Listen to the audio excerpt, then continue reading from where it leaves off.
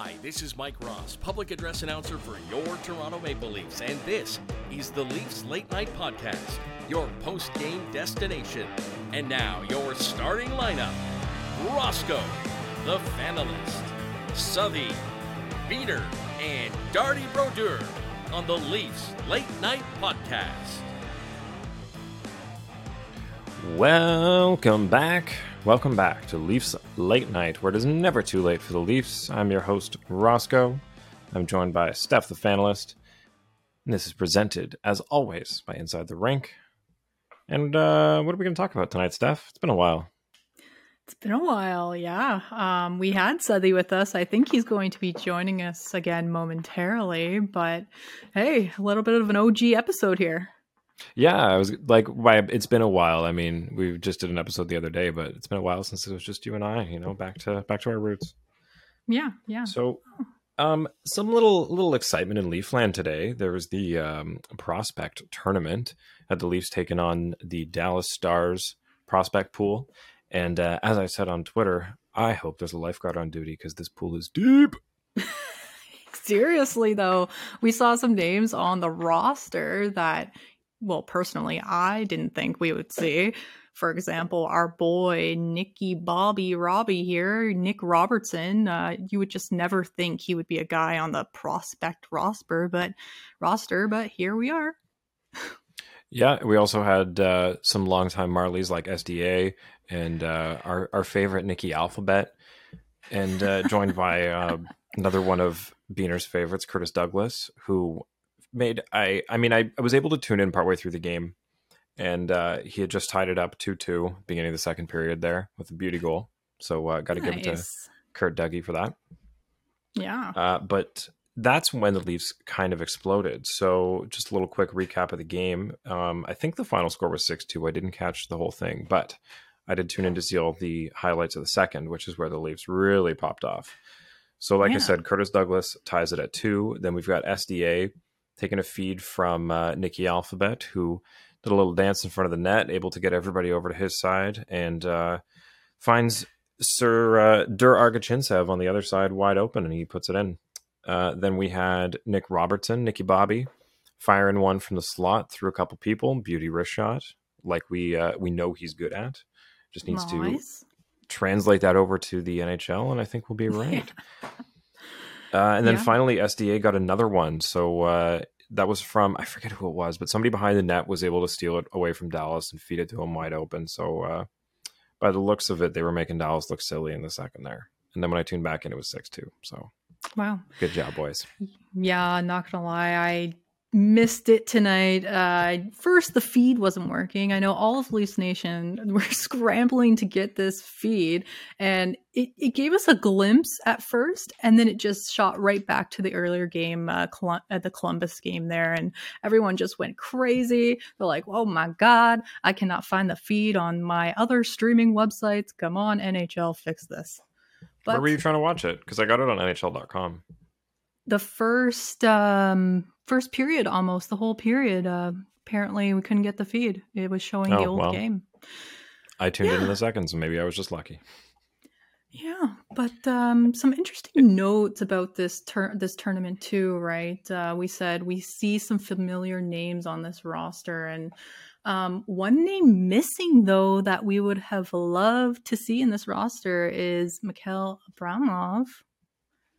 Right? We saw some action in Europe. He recently played over in Europe, but then we're kind of wondering, like, where is this guy's name, right? But Manny Malhotra confirmed that he was not medically cleared to play, and they're more focused on him to, I guess, condition and prepare for the upcoming season, and rather than playing the tournament. Also, on that note, shout out to Manny Malhotra, who is head coach of the Leafs prospect team right now. So good for him for getting that little chance. Hell yeah. It's fun for him. So names that are on the team, though, we had, I thought I saw Ty Voigt, and was Steves there too? Yep, first line. Yeah. This first line was heavy, like Robertson, Minton, and Steves. Minton, that's the one who fed the puck, who got it behind the net. That's the name that I was like, it's M something, but I don't want to screw it up. That's who it was. Yeah, So he got an draft assist. pick from this year.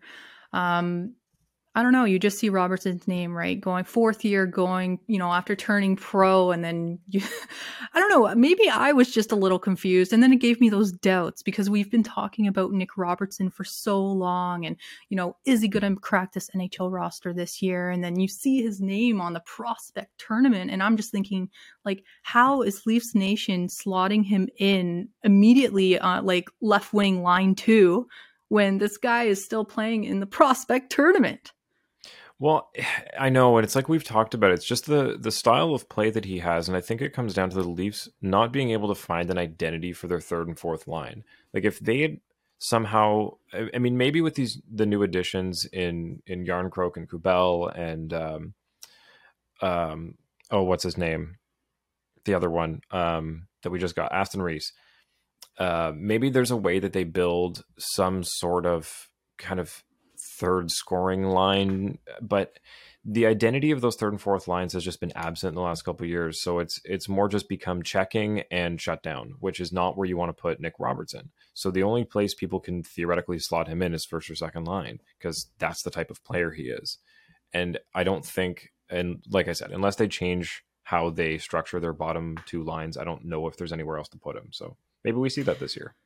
Yeah, maybe. Again, I was just surprised because even Kyle Cushman tweeted on Twitter saying that he was also surprised because usually it's, only first year after NHL guy or AHL guys or, after being drafted. But this guy's going into his 4th year. So I don't know. I had some high expectations, and tonight clearly showed that he still has some skill. And he said in an interview as well that he packed on some weight, getting up to 185, but he knows it's tough. Like, the competition is so tough. There's 10 Leafs off the top of my head I can name right now battling for a roster spot upcoming in this training camp. So yeah, that's why I'm really interested. I mean, like, today was cool to be able to turn on a stream on my phone and see people in Leafs jerseys playing hockey against somebody that's not also in a Leafs jersey. Like, oh, so cool. But it'll be nice to see the preseason games start and just, for once, not just see guys that they're, trying out, but who the starting lineup's going to be. This is actually going to be people fighting for like really important slots in the lineup. So I'm excited to see how they change stuff up every night and who impresses and who doesn't. Who's the Nick Ritchie of the year? Ooh, ooh, there's a good one. There's a good one. Who's going to be the Nick Ritchie this season? Oh, ugh. You don't want them to bust, right? Because no, Nick Ritchie was a bust, but you get what I'm saying. But like, yeah, who do you think? I know because last episode we talked about who we think is going to pop off this year. Who do you think is going to be the Nick Ritchie and just not click with anybody here? Nothing by their own doing. Because look, he found some success in Arizona. Good for him. Yeah. But it didn't work with anybody here. Yeah. That's very difficult. Like, guys I'm thinking who's already solidified their spots in the roster previous years may not do the same this year, like Clifford or Simmons or, I think those two might, those are 2 names that might be out of the lineup this year, I think. Simmons will be there when they go against like Winnipeg and Boston and I don't know, who else do they have a rivalry with right now, like physically rivalry? Even the Habs or Ottawa, man. Like the Habs or Ottawa just picking up. You got to play more skilled against Ottawa this year. I know, but that Tyler Mott signing, man, like that was a huge check on their list, in my opinion. That really cleared up some holes for them. Yeah, because everybody was saying, they've got a lot of the forward, I guess, promise. I wouldn't want to say guaranteed, but there's a lot of expectation there. But the defense was where they were really a question mark. But it's a big signing for them for not a lot of money. But speaking back of to my question. Oh, okay. Shit. Who is the Nick Ritchie this season? Who is just not going to gel? My pick is Zach Aston Reese, just because of the way that he plays, the systems he's come from, and I just don't see them. I don't know. I think it's based on what I said earlier about finding an identity for the third and fourth line. I just think that it's going to be built into something that doesn't involve him.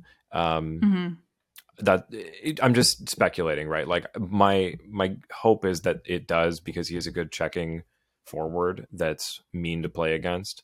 But it just depends on where they start to go with that line. I think it'd be nice to have him in there, but I just foresee, if that does not work down there, that he's the one that's on the outside, because I guess he's a little more narrow in his uses. And that's if he gets a contract, right? Because he's on the PTO. That's true, actually. Yeah, he's only on a PTO. Yeah. We don't know if he'll be a Leaf. So, we have high hopes. I read a stat as well, obtaining, if we do get Zach Aston-Reese, and then we had Obey Kubel, if we minus Simmons and Spezza from our fourth line, which is only 3 less points, these two players bring 200 more hits to our fourth line. Whoa. So, yeah. It's a dramatic difference, and I think it's going to be very valuable for the Leafs this season, especially for all the haters calling us super, super soft. So, yeah. But to answer your question, and stuff, and like, again, I'm not saying I hope that Zach Aston-Reese doesn't work out and it's going to fail. I'm just saying, last year somebody was supposed to fill kind of that same role, but to a bigger degree, and it didn't work out. So yeah, definitely. It's just a possibility. The only name that's coming to mind will definitely bring me hate. Biener is not here, so don't hate me, Biener, but I'm sorry, but I have to say Nick Robertson. I have high hopes for this guy. Interesting. Yes, everyone has been slotting him like as a left wing lock on line 2. Why? Like, yes, he showed flashes last year in the AHL. This training camp, the prospect tournament, fine. You're supposed to nail this, man. Like, you have the experience. You're playing on that first line with, another experienced guy, a draft pick, whatever. But, a handful of guys on this roster has NHL experience.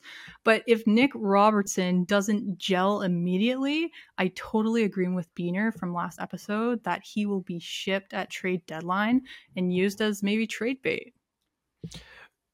Do we think that some of the expectation on him is a little sibling bias? Yes. Like, guys, he had amazing numbers in junior. Injury bug has been horrible for him. I really feel bad for the kid, right? Like, he could have cracked the roster last season if he didn't get injured early, but this time around, the competition is tight. Kyle Dubas locked up a bunch of NHLers with experience. Like, is he really going to outperform them? And if he does, great. Like, I want to be wrong here because we always want to see the young guys succeed. He could be the future of this franchise along with our core, right? But I need to see more. I need proof. I need it, like, more than what we saw tonight. Like, prospect tournament, okay, done. But we need to see more. He did have a rough turnover as well. Yeah, that's the one clip I did see. And, you said earlier it was so nice to watch Leafs and jerseys and such. And, it was amazing opening up Twitter and seeing those plays and like the videos being passed around on the timeline, right? But that one video that stuck up in my mind was that mid-ice turnover, and it did not look good. It was just a foot race till it just went all wrong. So, hey. Yeah, mistakes happen. But like, Jinx. But like we were saying, he's the one with the most NHL experience there. So he should really be like outperforming. And this is where he should be shutting things down and really showing like, yes, I shouldn't be in this prospect tournament. I should be on the team. Like, that's kind of what the narrative around him should be. But it's not yet. So let's move on to another one that's kind of on the fringes of the team, hoping to find a spot. And that's Rasmus Sandin, who we keep talking about. But the reason we have to bring him up again is because Sean Durzi just signed a deal. And that deal with the LA Kings is 2 times $1.7 million. So, again, It's like we talked about Mickey Anderson last. It's funny, they're all LA people. But Mickey Anderson signs for 1 time, I think it was 1.1 or 1.2. And now we've got 1.7 for Sean Durzi. So this is hurting his argument, and I think it's like I said last time to Biener, the longer he waits this out, I think his number's going down. This is not the same market. that Nylander was dealing with, where it's, the power is to the players because there's money available. This is, there's no money out there and the spots are kind of filled. And if they can find someone cheaper than you to do it, they're going to. Like, it's, they've got their pieces that they think they can win with. The defense for the first time is in a good spot. Like, really, Sandin just wrong place at the wrong time, man. Yeah, I totally agree. And I had this discussion today on Twitter with James from Offside Talk and, Edna, actually. So James was saying Jersey got signed. Sandin should be similar to this, even a 1-year show me deal at 1.7, as he has, 88 games of experience and 28 points. So my response to this was that Sandin has been in the NHL for 3 years. The 88 games is from all across 3 years. The leg up that Sean Jersey has is that when Doughty was out, he was the first man up to run the PP1. And he was a rookie. So all of his stats, Sean Jersey, that was all combined in 1 year. So 64 games, 27 points, quarterbacking the power play. Like, he's trusted. Right place at the right time. Yes, he's trusted. Whereas our boy Sandin, he's not even guaranteed a third pairing roster spot right now.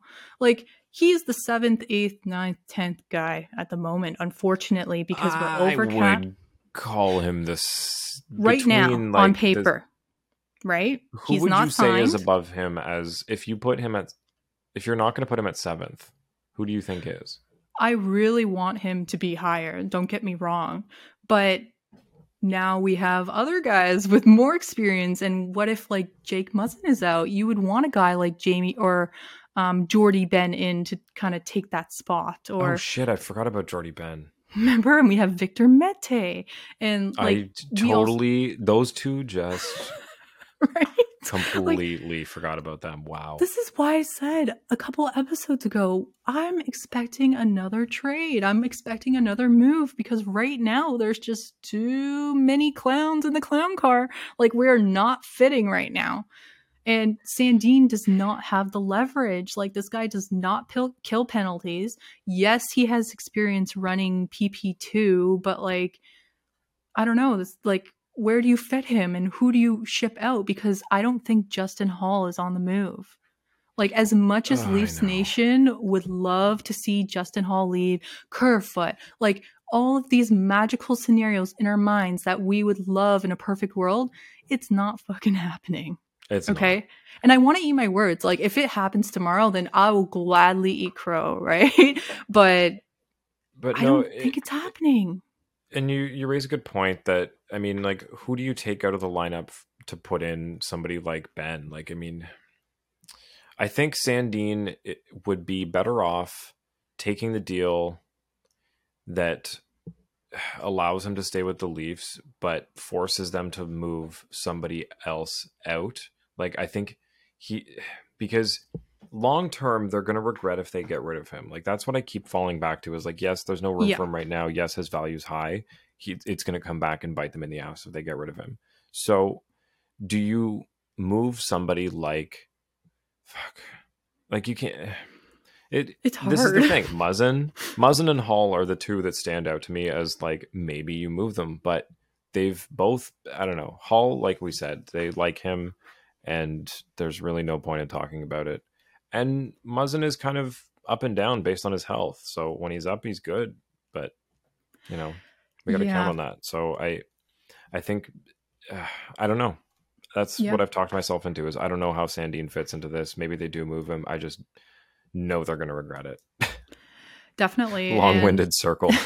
No, it's true, right? Like, I do not want to lose Sandin, of course. This kid is also the future of the franchise, but at the same time, even with these prospect tournaments, there's some names that you would think would be playing by now. Like, even SDA, right? Or, I know, and I love watching him play. He's so good. Right? And, like, Curtis Douglas, I've been wanting this guy to have a chance with the big boys. Like, this guy is a big boy. So you want to see him play on the ice. And, they've been talking about a couple fringe players almost getting contracts as well, and like introducing all of these names. But I feel like we're stuck with a couple of handfuls of these players that we've heard for how long now. And it's like, okay, now's the time, man. Like Sandin, now's the time. Lily got the contract. We're waiting on you, and you're the next guy up when it comes to defenders.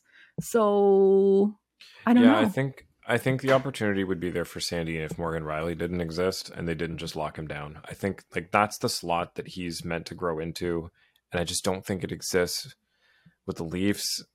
It sucks. It really sucks. If they didn't sign Gio, then I would not have this thought process. But Gio is an obvious lock. He's an obvious veteran, former captain. Same with, Jake Muzzin. As much as he's injured, the Leafs love Muzzin. Like they do. He's so valuable. There. And you know what? I would love Muzzin to have a bounce back season this year and see that huge clapper from the point, every single game, because this guy was a beast in the playoffs. Like we know Jake Muzzin can perform, and JT has had a awesome offseason from what I've heard, and he's fully recovered. Like I think a couple of these guys are really going to bounce back, and it's going to make a huge impact. Because the rumors about JT, he's slow, he's this, he's that. Well, guess what? Like I think the narrative will definitely change, even though he's been a point per game player and has been elite since day one. But Jake Muzzin, JT, even Pierre Engvall, like I think these guys are really going to make a huge splash this upcoming season. Yeah, Engvall's one I really want to watch. I mean, the guys that got the opportunity, I know we lost Kasha, but the guys that got the penalty kill opportunities last year that really showed no matter what chance you give us on the ice, we're going to put it in the back of the net. Like him and Kampf were so good with Kasha on that penalty kill. So fuck yeah. I now that they've kind of graduated up and hopefully get some more ice time, regular minutes, that we see more of that. So I just want to move on to Mr. Nazem Kadri, because as per Pierre LeBrun, it's believed that Kadri turned down 6 years times 8.5 from a mystery club that we do not know. Do we think this was the Islanders? Because there was so much talk of, maybe, Lou signed him and nobody's talking about it, yada, yada. It seemed like there was enough insider information, but they couldn't come out and say it, but they knew something. I think it was the Islanders. What do you think?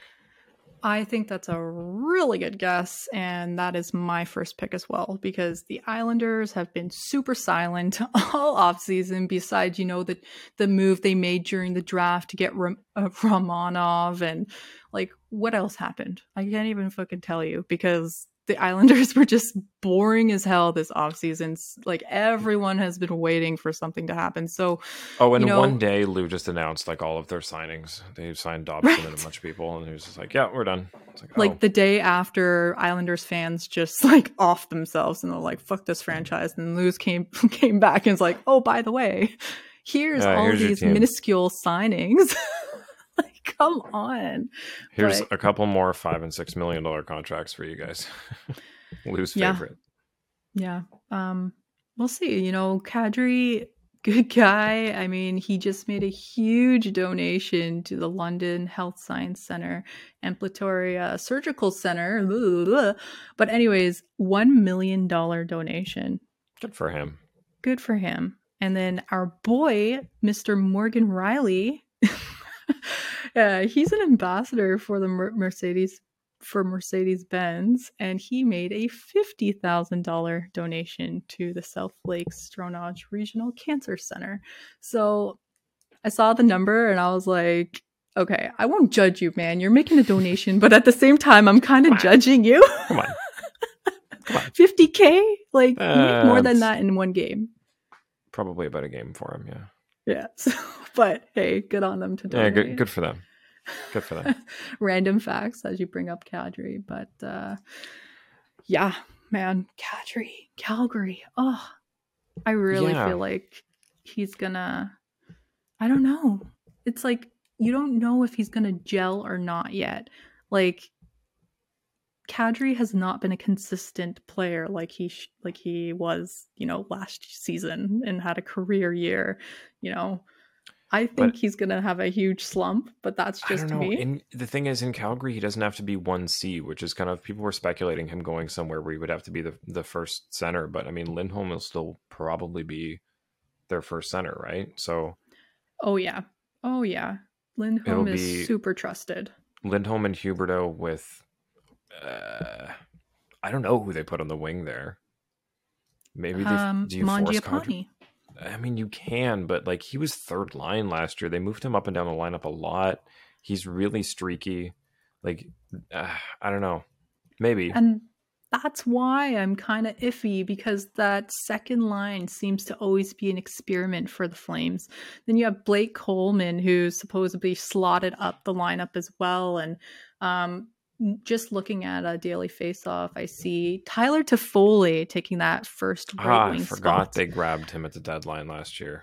Then on the second line, we have Coleman, Kadri, and Mangiapane. So that could be a really sneaky, lethal line, in my opinion. But they really have to gel. Yeah, and it's interesting that now people are going to be watching Calgary and the Florida Panthers against each other all year, comparing them. Like, what a weird kind of almost rivalry that's emerging out of this offseason. And that every time they play Columbus, too, it'll be interesting. Like, man, Yeah. this is what I like about hockey is there's, outside of the playoffs, there's a lot of these narratives that come up through the season. My favorite word, narratives. A lot of these little stories and I don't know, rivalries that pop up through different fights and stuff. Like, I mean, what the Leafs had with Winnipeg last year was fun. So Yeah. there's things to watch. This first power play unit looks real good. We have Tyler Toffoli, Lindholm. We have Kadri, Anderson, and Huberdeau. You can tell somebody's starting to do research for fantasy as they're talking about the depth of the Calgary Flames scoring. Yes. The Fanalist, everybody. Right. Stay tuned for more fantasy info soon. Oh my God, I'm a little behind on it, guys, but trust me, it is coming. Going to send out the Google Doc in the next couple of days, take down the info, and we'll have everything set up. Yeah, we might do whole separate episodes for fantasy, because it's going to be a lot of stuff to talk about that, like, if you're coming here for a Leafs podcast, you might not care about, like, who's the starting goalie for the LA Kings this week because their starter's out. So, we'll probably do it as a whole separate thing. Yeah. Or if people want to learn, like, feel free, listen, because honestly, if you're new to hockey and, fantasy in general is such a great tool to use to actually learn, like, the dynamics of the game and to see, like, what to look out for when watching and the little metrics. So, no, I'm so excited with all the new players. Oh my God. I expect we're going to have like 4 leagues minimum. Yeah. What I think we should do is, because we'll be doing post games through the season, we should do like either Saturday or Sunday during the day. We'll post it on the same channel, but it'll be a separate episode. And that can be with a little teaser. That can be with the Day Owl. Ooh. Because it'll be during the day. And then we can have the Night Owl for late night. Stay tuned. Yes. Speaking of ads on jerseys, let's talk about ads on jerseys. Yeah, so what I thought was pretty funny was the Montreal Canadiens announced Nick Suzuki as their captain. You're reading my mind. An hour before that, they announced that RBC was their sponsor for their jersey. And what I immediately said was, did somebody scramble when they went to post the picture of Suzuki as their captain? They're like, wait, everybody stop. Does the picture have RBC on its jersey? Because we were supposed to announce that today. So it was one of two things. Either they rushed to announce that RBC was their jersey partner so they could put out the one that had it on it, so it wouldn't be like, wait, why is there RBC on it? Or they were like, we're going to announce our captain, and RBC's like, you're going to announce this, Photoshop this onto his jersey. God, so many things screwed up that day. I mean, first of all, you announced this captaincy at a golf course, so you're kind of like foreshadowing where you'll be at during for playoffs. Oh God. And second, that fucking logo is bigger than the C on the jersey. That is so sad. And Okay. it's blue and yellow. Like, it's just, it stands out so much on there. It's also bigger. with the naming of Nick Suzuki as captain of the Montreal Canadiens. This now means that the Vegas Golden Knights, who have only been around for 10 years, has it been 10 years now already? No, like 5. 7? No, 2017, 2018. So like 4? No, 5 seasons. Yeah. 5? So 5 seasons. What am I day talking is about? it? I don't know. So in 5 seasons, they've managed to have 3 Montreal Canadiens captains. Yeah. How wild is Brutal. that? So Holy fuck. drafting Nick Suzuki and then trading him for Max Pacioretty and then giving Max Pacioretty up for nothing and then taking on Shea Weber's, I guess, name on paper. Like, what? Yeah. Why does Montreal... it's like every time Montreal Canadiens get a call from Vegas, they're like, oh, this is going to be great. Pick it up. Right? I don't know. It's Those trades have looked so bad on the Vegas Golden Knights. Man, like, who would have thought that they would look like the losers of the Jack Eichel trade right now? man. Nobody, right? Like, we were so happy about this Jack Eichel trade and this guy finally getting surgery, like Frege was saying too today, and oh my god, and then now this just unfolds. Like, must be Vegas because they have all the money in the world to spend, right? Yeah.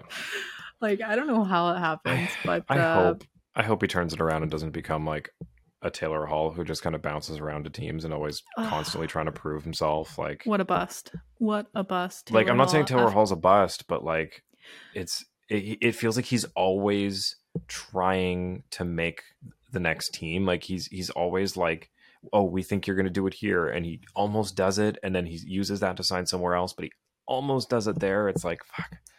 Yeah, after being named, MVP one year, and then what happened? Like, even in fantasy, I picked this guy the next year. I'm like, oh shit, he's only going to get better. He's so young. Like, teams want him.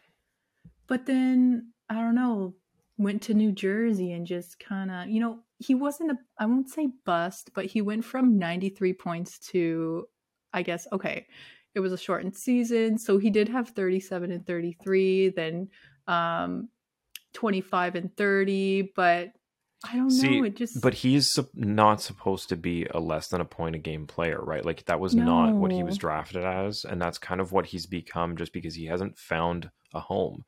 And I'm hoping, just to bring it back, that this doesn't happen to Jack Eichel, because Vegas has a very bad reputation of, if you're bad for 5 minutes or you make things difficult or the team's bad for 5 minutes, they're just going to ship you out.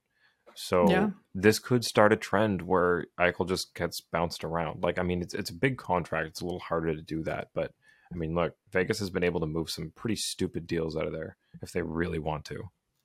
Yeah, I know. It's embarrassing, really. Like, so many things are embarrassing at this moment. Like, you think about the arenas, you think about teams and the cap. Like, people getting traded for future considerations that are like massive players. The fact that we've seen Max Pacioretty and Marc-Andre Fleury both traded for absolutely nothing in the last year is just stupid. Like, but just to bring it all back, basically everything we've talked about today just kind of shows that COVID really fucked the salary cap, and it's about time that they introduce a way that teams can logically spend money, because there's players that should be making more. The PA should really be arguing this. Like, their guys there's enough people for like 4 more NHL teams just hanging around without contracts. Like, it's crazy. Yeah. One thing with Vegas too, and just to touch on fantasy, at the end of last season, this was supposed to be a top tier fantasy team. They're supposed to be stacked, like this first line of Mark Stone, Jack Eichel, Patches. Like, I was excited, even though Patches is Mr. Glass. But then he got shipped out for nothing. Literally gone for nothing. And this is a top tier fantasy player. Like, not top. Isn't he but out for the whole next season though? Yes. Yeah. Yes. Or was it the He's whole season done. or like a really long time? He's I don't know supposed if to it was be the whole done thing. for the season, and now they have Phil Kessel on a $1.5 million contract. He looks great in a So Vegas Golden Knights jersey. Shout out to Phil. the one thing I do applaud the Knights for, I guess, I don't know if this is impressive, but they've always kept their second line together. Like they've always had Marchessault, Riley, and Carlson. And Well, Marchessault and Carlson were part of that group of like, the misfit toys that they were able to pick up right at their yeah, expansion draft that actually found a home there and are part of their core. It's like what they do in the NBA where they're always trying to make super teams. Like they're the guys that keep saying like, "Oh, bring this guy in, bring that guy in," but it's yeah. never worked because the There was NHL is not a place where you can build a super team because of salary cap. Like you're going to have a hole somewhere. there were a lot of speculation about Riley or Smith going out on like leaving the team, and he was supposed to be trade bait. But anyway, back to Nick Suzuki for one sec. I know we kind of went on a tangent about the Vegas Golden Knights because it's so easy to. You and But I going off on a tangent about something? No way. no way. Oh my god. But Nick Suzuki, youngest in franchise history, to be named captain, 31st captain. Do you think he was the right guy? I think long term, yes, but I think like right now, and I'm trying not to echo conversations that I've heard on other shows already, but like Gallagher's got to feel pretty slighted, eh? Yeah, and Nick Suzuki's the highest active paid player on the team right now. Isn't he like the highest paid Canadian ever or something? Oh no, you had Carey Price at 10.5 a year. Oh, never mind. I was thinking of Stutz. I think it was Stutzla who's like the highest paid Sen.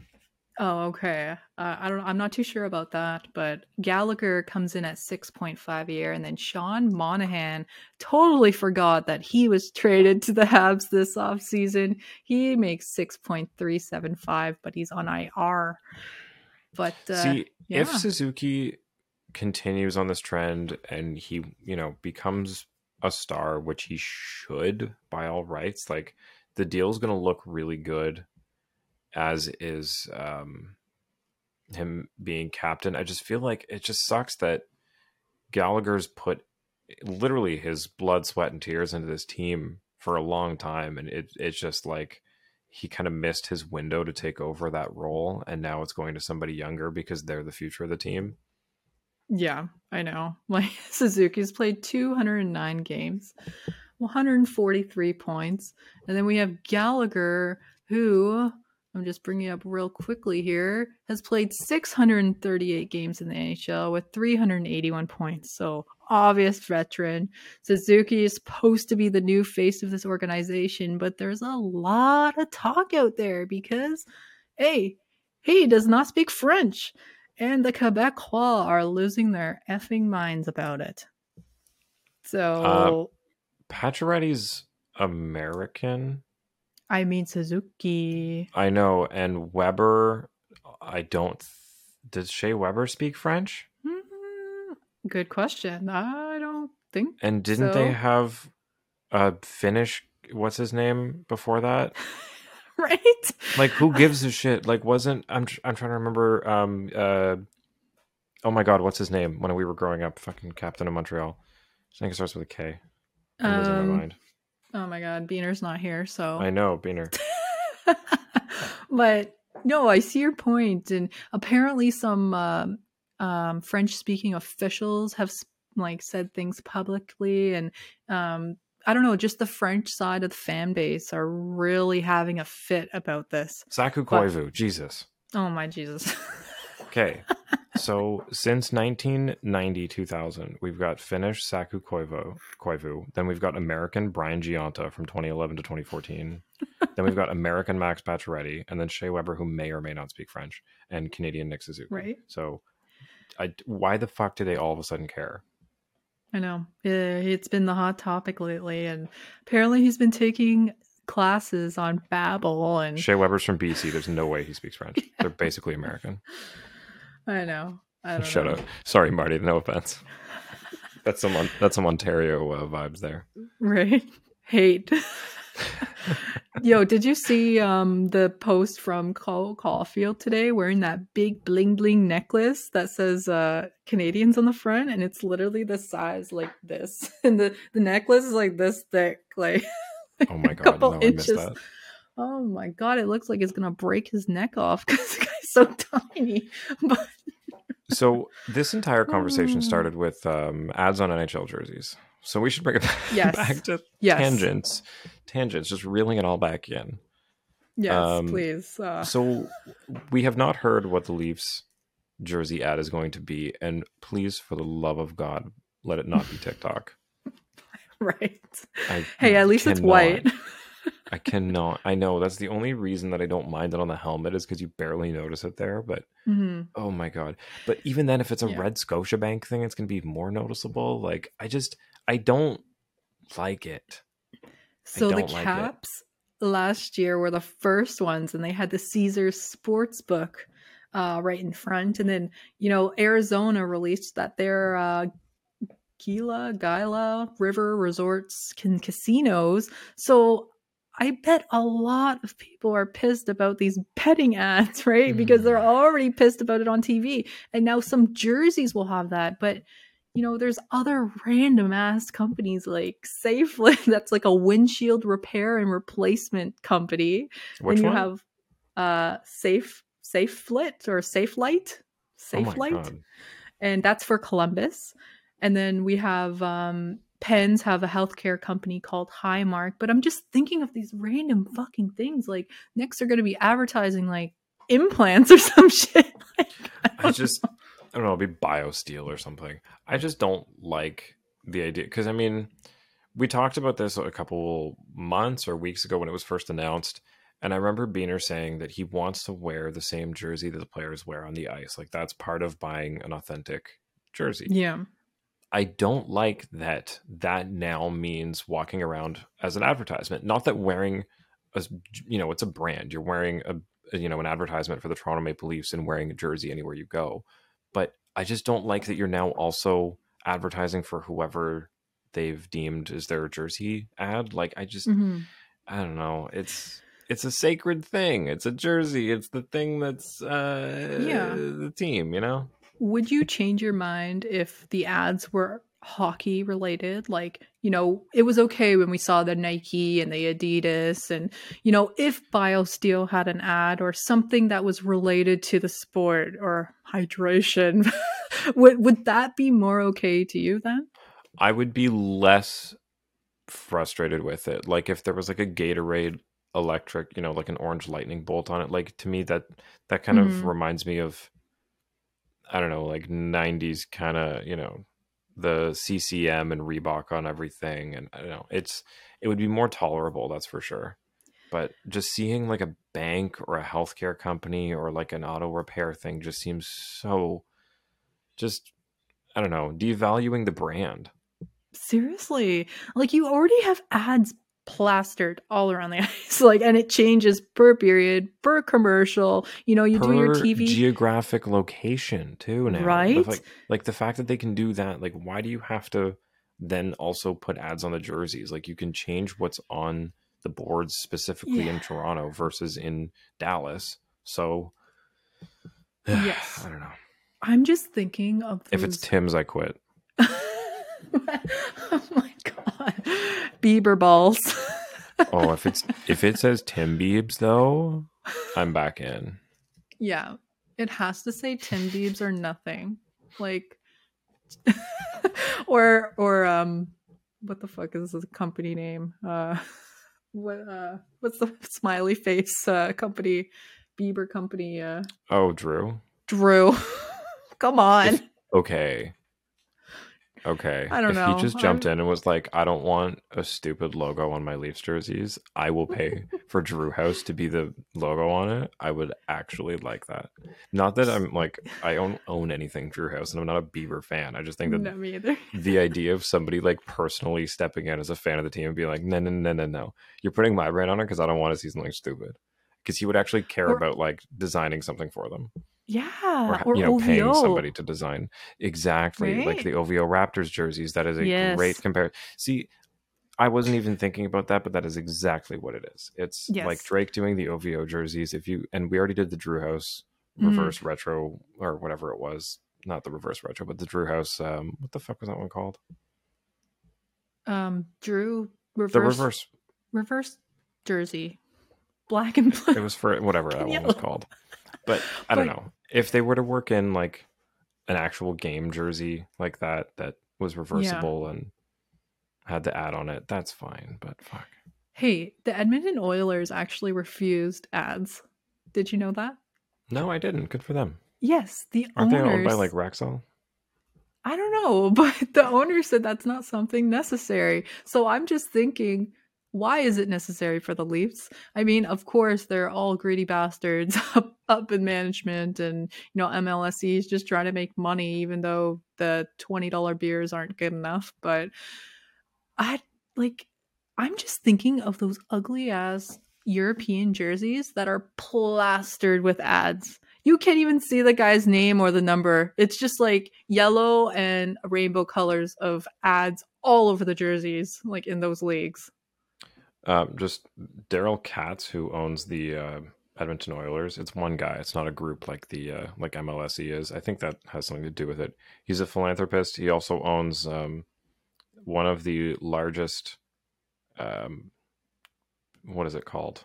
Conglomerates of companies in Canada. Okay. But he owns Rexall Pharmacies. Rich bitch.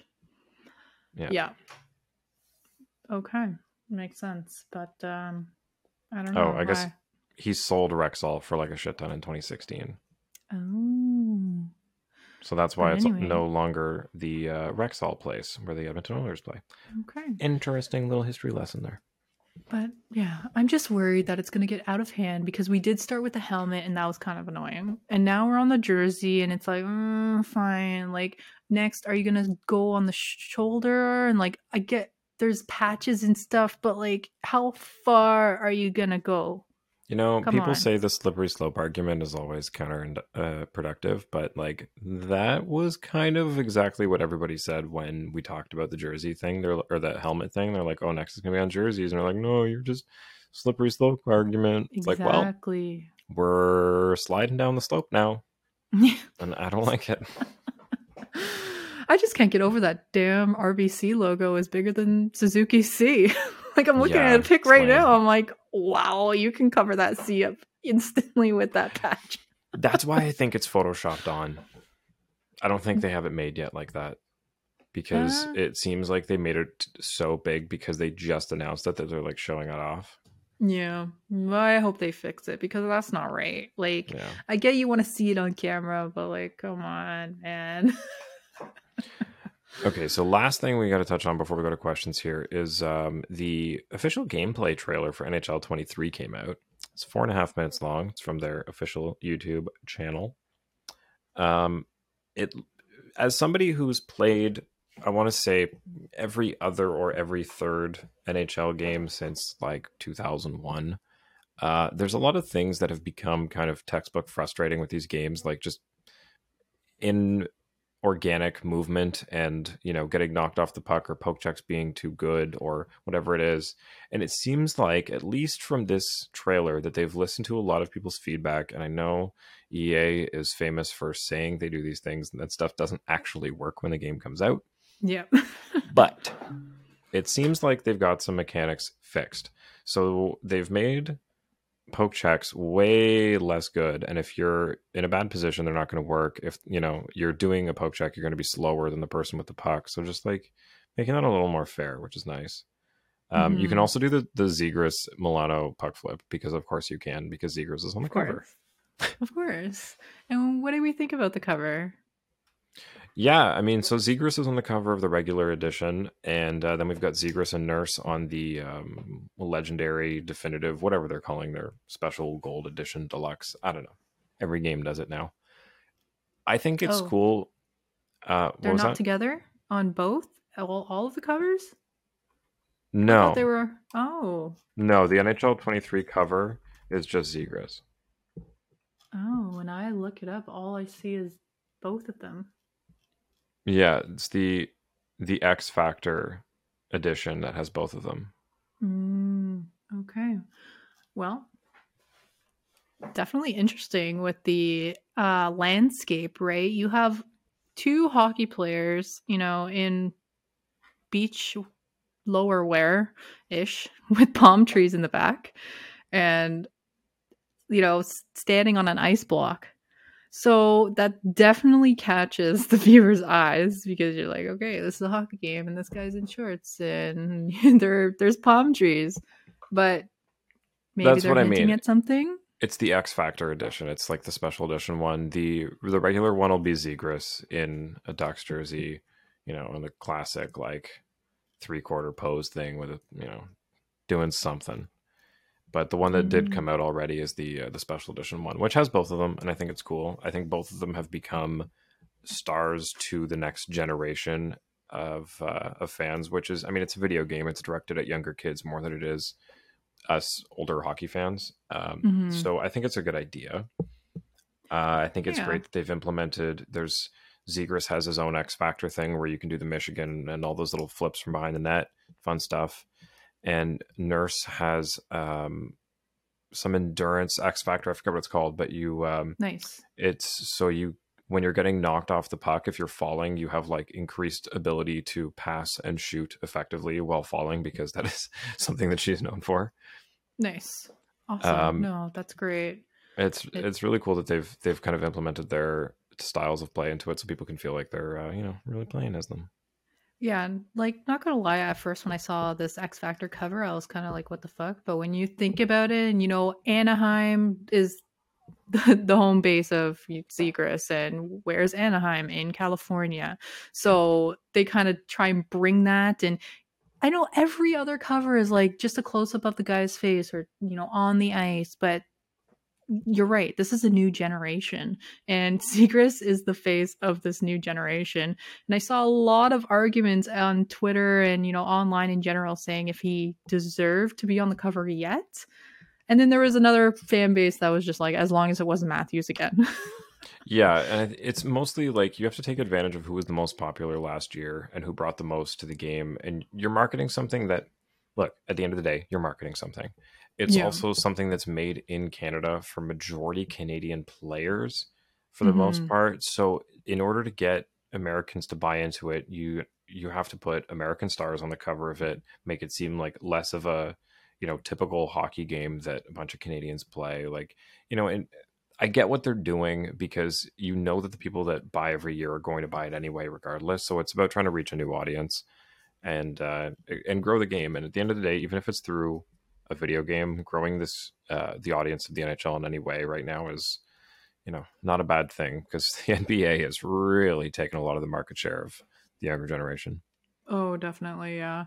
And a couple of features too that they've listened to the fans about, like, for example, the mirrored visor for Ovi. You can now play with mirrored visor, like back in the day where Ovi. Oh my God.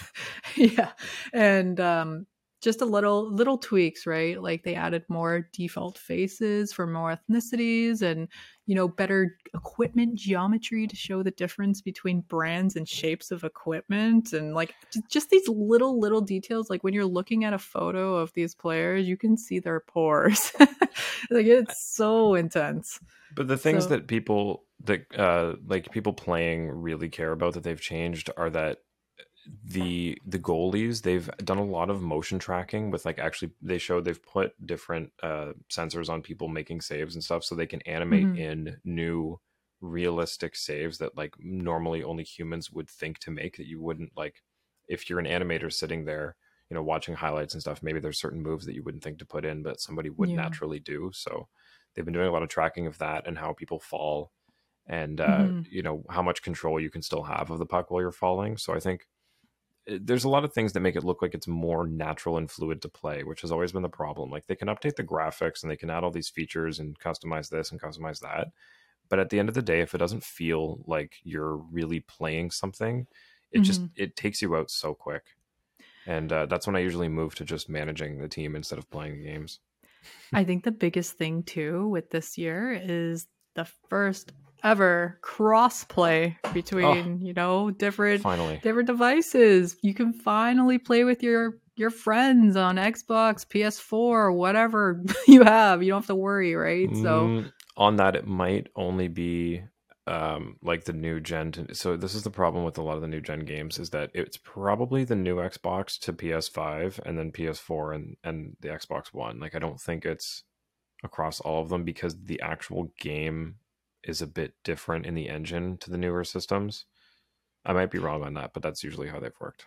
What I saw, it was one can do both, and then the other can only do its generation. That makes if sense. that makes sense. Yeah.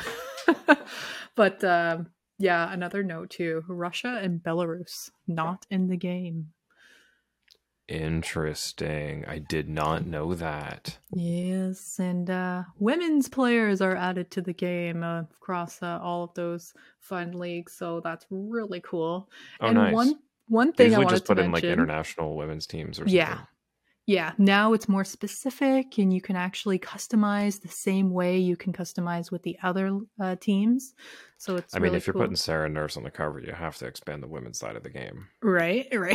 It was bound to happen, but Yeah. I think this preview and all just kind of, like slapped this idea in my face, because I'm a Leafs fan, my tinfoil hat's growing, but that preview of the etched, 2022, 2023 Stanley Cup champions, of course, they put on the Toronto Maple Leafs with all of their players, including a name called Joe NHL. Like, are we fucking cursed or what? Like, did you guys really have to put the Leafs on that fucking cup in the preview? I missed that. That's so funny. Oh my God. They would.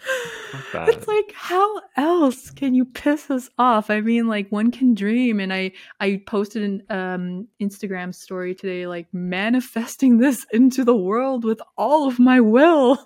But am I fucking cursing it or what? Like, jinxing it? Oh, man.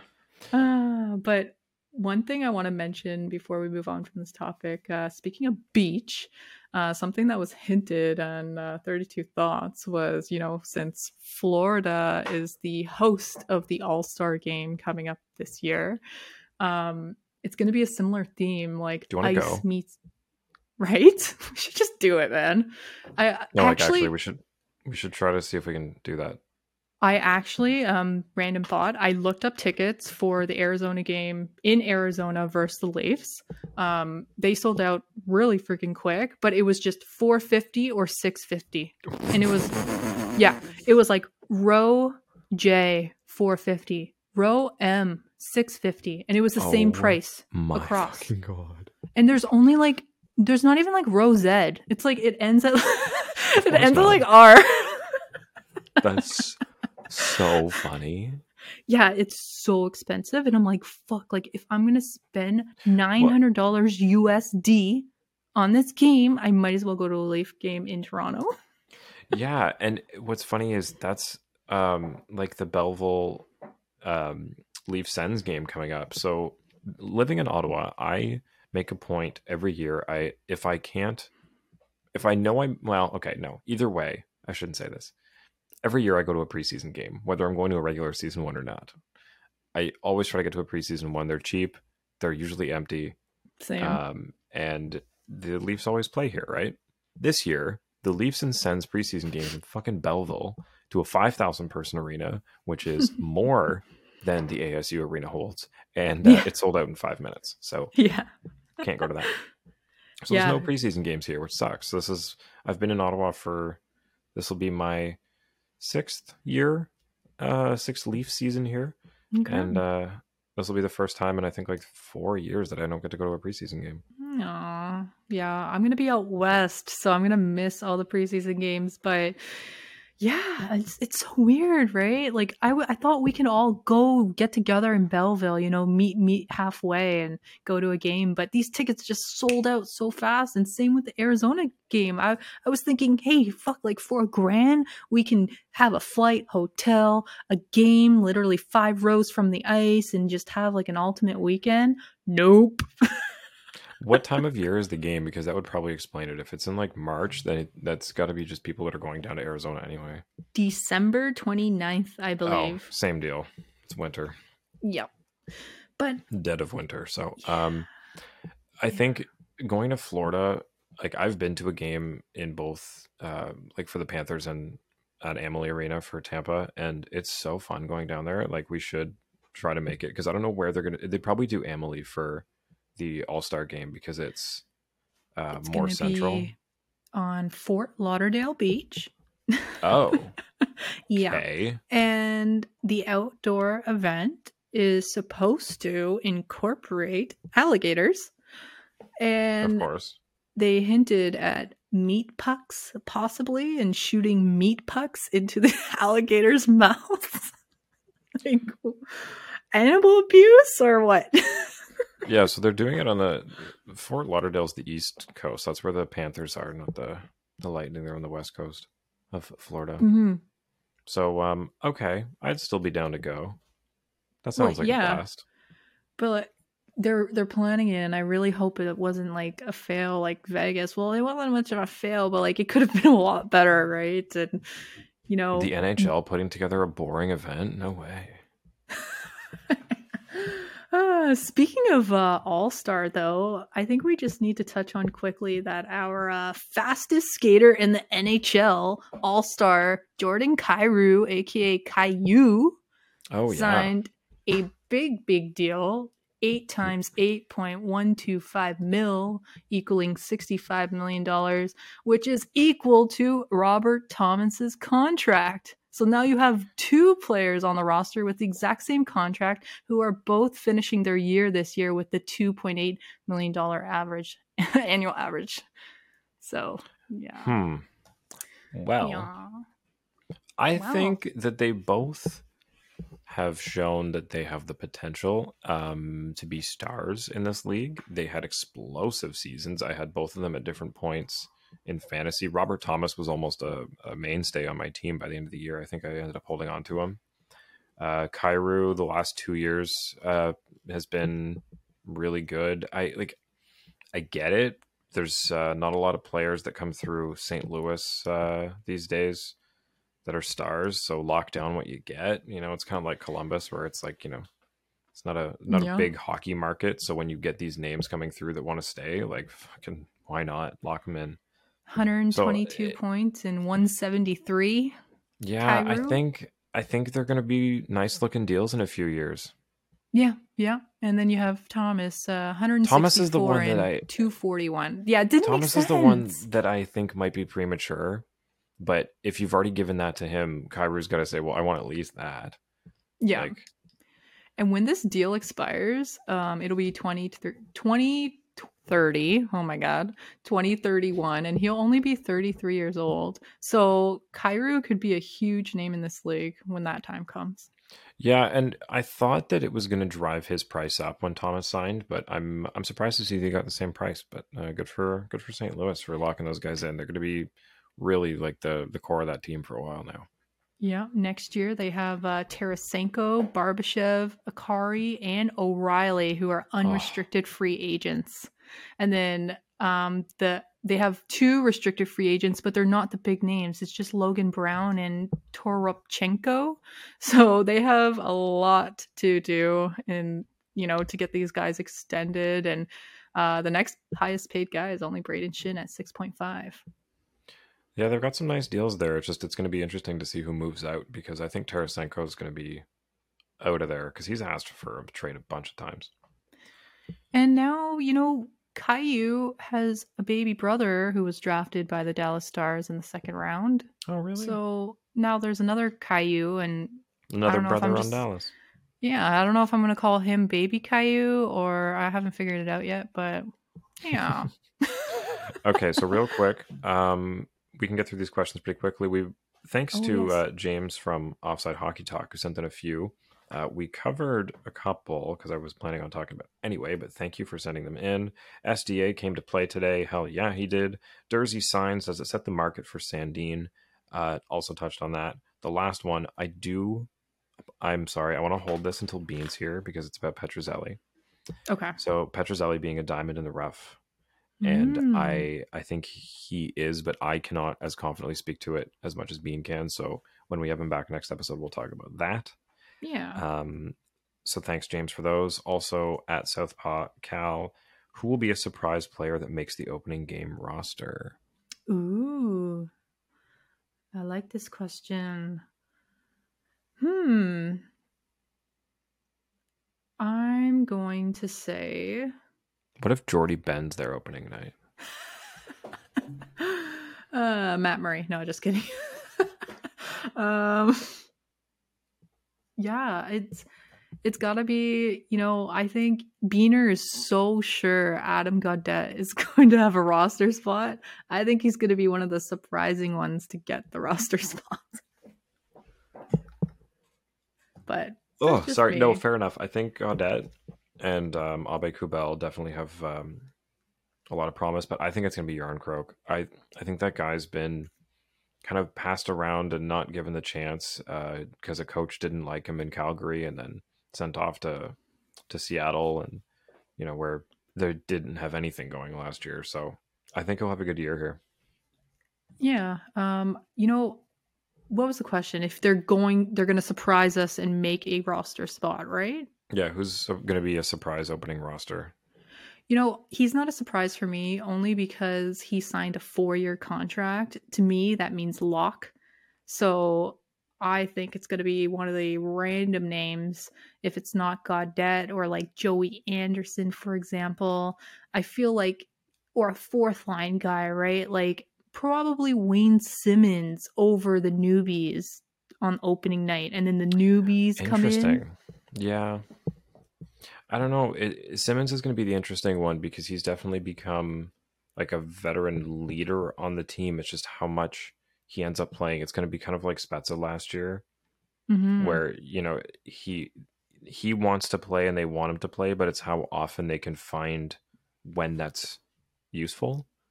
Yeah. Yeah, it's tough. Then you have a bunch of guys looking for a spot, like coming out of camp too, right? So it's gonna be tough.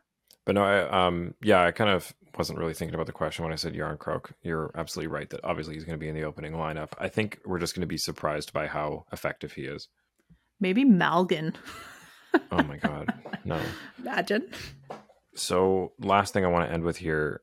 This is a question from the Inside the Rink chat. It's from Q the Duck Boats Pod. Start one, bench one, cut one. Ooh. David Pastrnak, Johnny Gaudreau, and Mitch Marner. Ah, fuck. Right? It's an easy one, right? Well, you have to consider their spots going into the season. I mean, Pasternak's line mate Buddy is going to be out until at least American Thanksgiving in November. Correct. Johnny Gaudreau has Patrick Laine on his wing, but they're newbies. So, like together, I mean. We don't know if they gel yet. We don't know what's going to go on there. We know Patrick likes to take the shot. We know Johnny's a playmaker. So who's going to fill in that third role on that line? And Mitch Marner.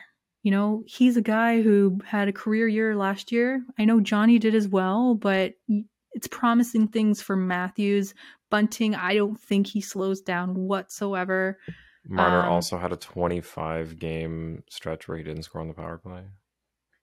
That is true as well. Actually, the first, I believe, 7 games of the last season, he did not score. And he was what going am I talking through 25? Wasn't it like 100? Yeah, not 25. It was over 100. It was embarrassing. It was literally irrelevant. It was like over a year. Yes. Yeah. Yes. And then he didn't score for the first 7 games. And then I remember he was the face of my Leaf calendar going into November. And I was like, this is the month. It has to be the month where he pops off because he's on my calendar. But okay, back to the question. Okay, start one. I'm starting Mitch. You got to start Mitch. I am. I want to cut Johnny. I'm leaning the same way as you. Pasta.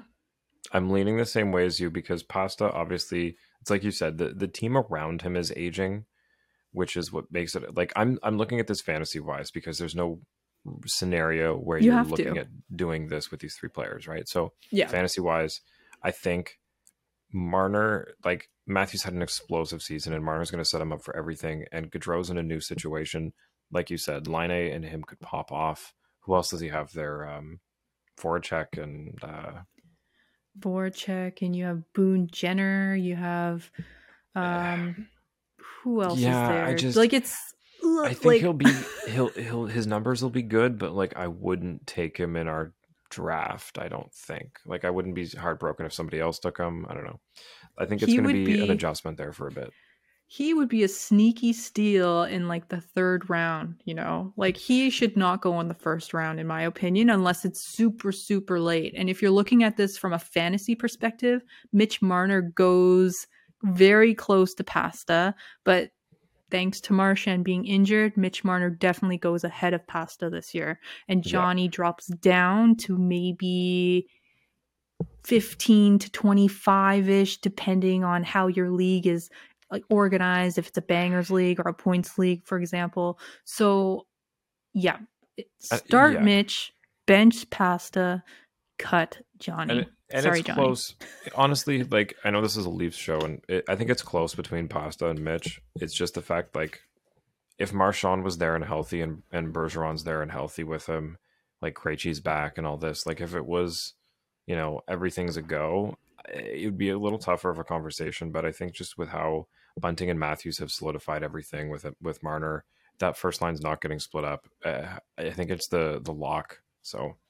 Oh yeah, ask me 3 or 5 years ago. Pasta is an immediate start. You're benching Mitch, and then you're still cutting Johnny, in my opinion. I don't know if you're asking like the heart attack kids, like Monahan and Gaudreau, when they were absolutely on fire. Like I had Gaudreau, I picked him up literally off the fucking waiver wire that year in fantasy. And he exploded, and it was like he was one of the top 3 players on my team. So like there was a time when, I just, man, okay. I don't know. It'd be tough. It's hard. Yeah, no, They're 3 you're amazing players, right? So yeah, it just depends on when and the situation. And I think just current context, that's I think we agree on our answers. Yeah. Johnny's value immediately depletes just for being with Columbus. So yeah. Good question, though. It is, and that's why I asked if we could steal it for the show. That's why with Gaudreau, I'm also interested to see how all those guys do, like Tkachuk and how Huberdeau does in Calgary. I think fantasy is going to be really fascinating this year. It is so many changes, right? And those top tier guys moving to new teams. You're like, how is this going to affect the play? And do you go with what you know and those same guys from the same team, or do you take a chance and drop someone pretty high? Or even Cale Makar, for example, he's supposedly going top 3 in the draft. I'm like, do you take a defender top 3 versus someone like McDavid or Matthews, or even Vasilevsky, right? Who's always drafted so high, but then last year showed how untrustworthy goalies are. Is it That's worth going to be the biggest question mark this year's goalies. Yes, because remember you drafted Kemper, Roscoe, and the first half of the season you were crying. Kemper and Campbell were the worst duo to have. Like they were so good and so bad at the same times. Like the teams were fantastic. Like I literally picked the Leafs in Colorado starting goalies. How could I go wrong? Right. Oh, because the teams basically outscore their problems. That's both of them. It's great. Yeah. Oh my God. Kemper gets lit up so often and pulled. And all the times where his skates were broken and he kept getting pulled out of games. There was like 3 games in a row where he blew a skate and they're like, I will just pull him out. And I got like a 45 goals against. I'm like, fucking great. Like, anyway. Seriously. That's the there end were of the so show. many issues. Like, how many games did you like just lose for starts because there were equipment issues? And then the update wasn't there. And then you're like, I can't set my lineup. I love fantasy. But yeah, join. Anyway, that's the end of the show. We're rambling now. Check us out on Twitter and Instagram at Leafs Late Night, presented by Inside the Rink. We have merch coming very soon, I promise. I'm putting the final touches on things. We'll have t-shirts and hoodies available. We'll look into other things, but that's what we can immediately do through our partners here at Inside the Rink. So we'll have those available. I hinted at a couple things, but we will have, by the sounds of it, 2 different styles. So Ooh. stay tuned for our little reveals as they come out, as I finish some artwork with friends of mine. So Not reversible. that's not a bad Sorry, idea, guys. though. Yeah, that is a good idea. I'm gonna write that one down. Okay, that's it for tonight. So send us in questions on Twitter if you would like us to answer them on the show. Join our Discord, which you can send a message to either of us, and we will send you the link for. Anything else? We got a fantasy league coming up, which if you want to jump in the Discord, you can join. And, yes. Stay active on Twitter because I will be sending out all the links and Instagram. And please join the Discord for all the info. And yeah, join Fantasy. We're going to have a free league. There's a lot of interest in doing a free league. There's actually kind of equal interest in all of the categories that I posted, ranging from free to $100. So I feel like we're going to have a free, then a 25, a 50, and a 100, for example, or maybe 2 50s, depending on the interest. So yeah, stay tuned. You heard it here. Win Steph the Fennel's money. Remember to follow us at Leafs Late Night and at Fennel Steph. Thanks so much. Have a good night.